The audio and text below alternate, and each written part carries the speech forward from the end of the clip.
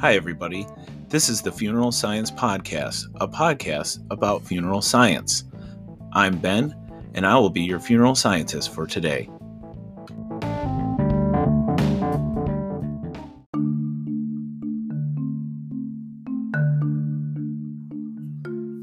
Okay, funeral scientists, on this episode, we are going to talk about the miracle in Missouri. In April 2023, the body of Sister Wilhelmina Lancaster was exhumed in order to move her to a new shrine being built in the Abbey of Our Lady of Ephesus in Gower, Missouri.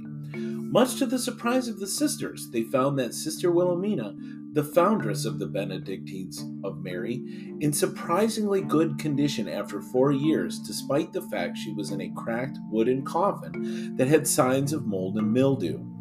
This, of course, is particularly interesting to Catholics, as the incorruptibility of human remains is part of the tradition of people who have been beatified or canonized. The lack of decay or decomposition is seen as a sign that the person had lived so closely with Christ that even their decomposition would be held at bay. Of course, as funeral scientists, it is our duty to look at what could be causing this before we ascribe it to a higher power.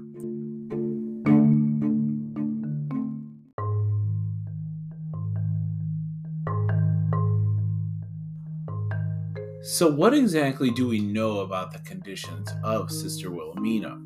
First of all, we weren't exactly clear on her cause of death, just that she was 95 when she passed away. So I think it's fair to assume that the typical factors contributing to death due to old age, such as the slow cessation of body systems, is reasonable. Second, she was buried in a simple wood coffin in Gower, Missouri in the United States, a region known for being temperate and humid. This is of interest to us because water is the main source for decomposition, as it causes proteolysis, or the breakdown of proteins, as discussed in the Funeral Science Podcast episode on water, and fosters an environment for bacterial activity and mold growth. Third, her coffin was cracked. Fourth, she was covered with mold, so much so that they spent 2 weeks cleaning her before presenting her to the public. This is a sign that moisture was likely present in her burial place. Fifth, the funeral director who oversaw her burial and reported her death certificate has verified that she was not embalmed.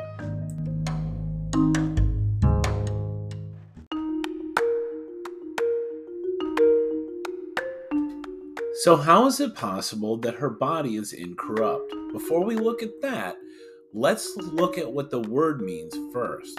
The traditional definition of this word means to have not undergone decay or decomposition. This is a very broad definition. Decomposition and decay often brings to mind someone who is bloated and discolored. However, this does not have to be the case.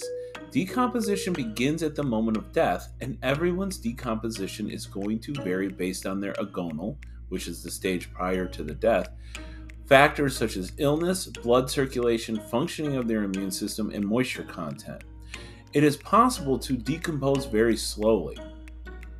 But what of the Catholic definition? Turns out there is no cut and dried definition of incorrupt other than the preservation of the body cannot be done intentionally, such as through embalming, or accidental preservation through natural causes such as mummification. It also does not require the body to remain in the condition in which it was found.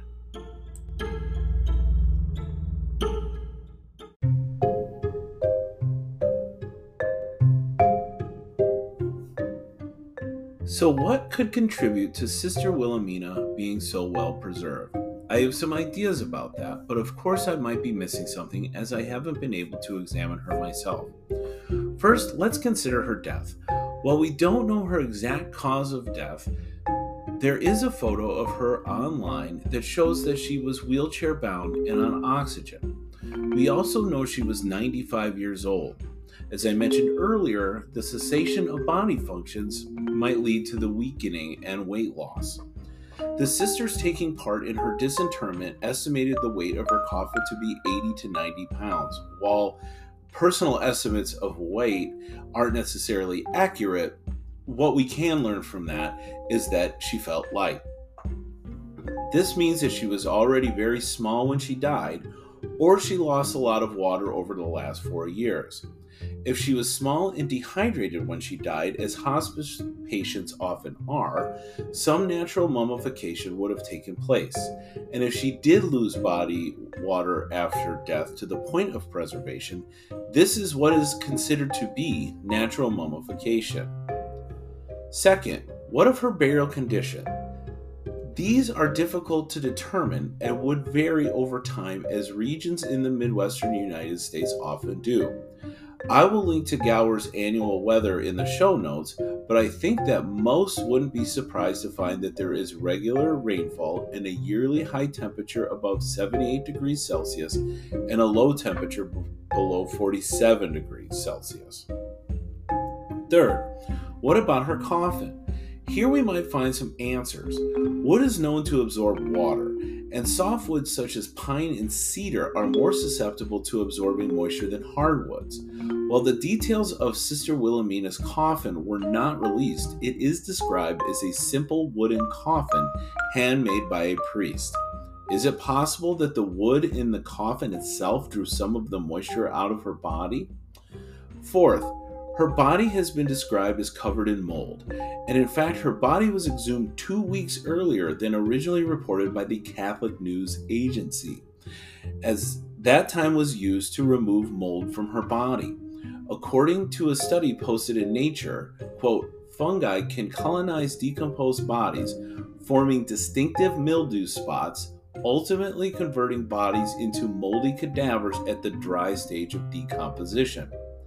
Heavily decomposed cadavers, in particular those that are highly mummified, often present visible fungal growth, meaning the mold itself may be contributing to the preservation of Sister Wilhelmina.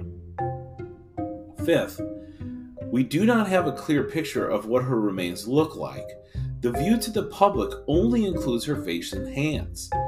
In my professional opinion, her hands in particular appear to be quite dehydrated, and the areas around her mouth show signs of dehydration as well.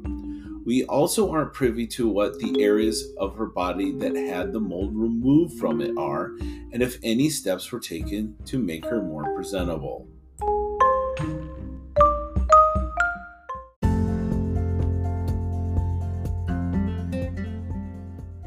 Fortunately, the Catholic Church no longer requires incorruptibility as a requirement for canonization.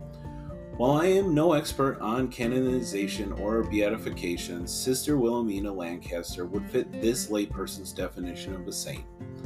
Sister Wilhelmina Lancaster was a woman who faced racism and isolation due to her Catholic faith from a very young age, but she still stuck with it. Her parents founded St. Joseph's Catholic High School for Negroes before her diocese desegregated. She graduated the valedictorian of her class and went on to help found the Oblate Sisters of Providence, which is one of only 2 religious orders for Black or Hispanic women, where she stayed for 50 years until she founded the Benedictine Sisters of Mary, Queen of the Apostles, in order to return to a more traditional religious lifestyle after Vatican II. She was devoted to her beliefs and was indeed being disinterred for enshrinement. To this point, no process to begin canonization or beatification of Sister Wilhelmina has begun.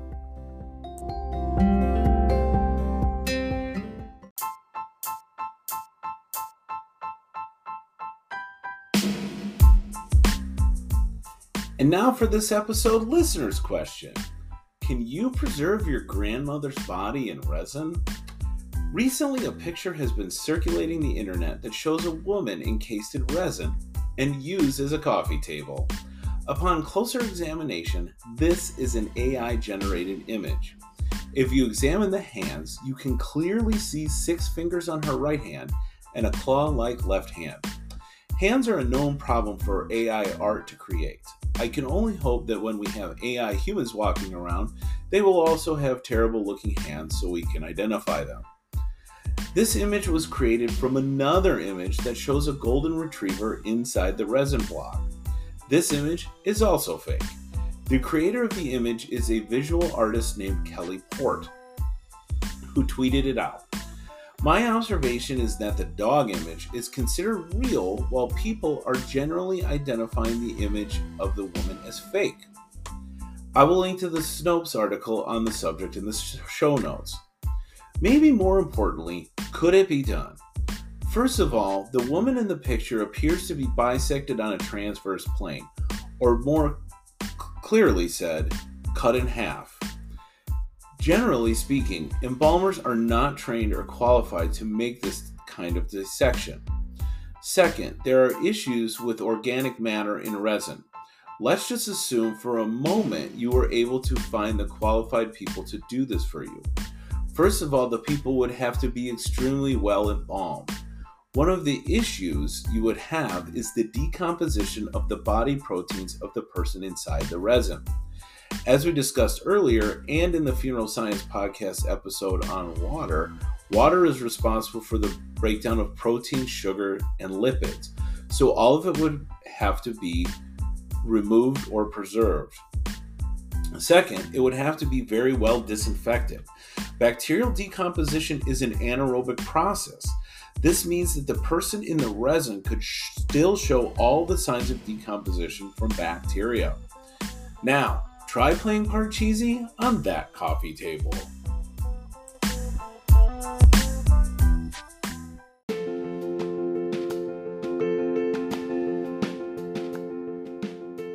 And now for something good that's happening.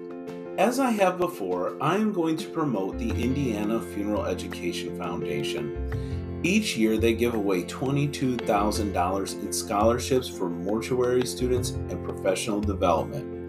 Also, personally, a major promoter of the scholarship was my friend Ron King, who died by suicide in 2022. He is one of the first people to give me an idea for something good to promote, and we will forever miss him.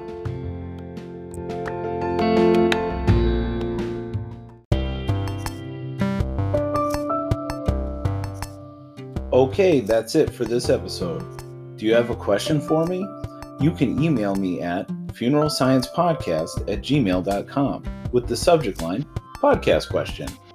Are you or someone you know doing something that promotes education, equality, or otherwise raises awareness about an issue in funeral service? Please send me information about it to funeralsciencepodcast@gmail.com with the subject line, a good thing is happening.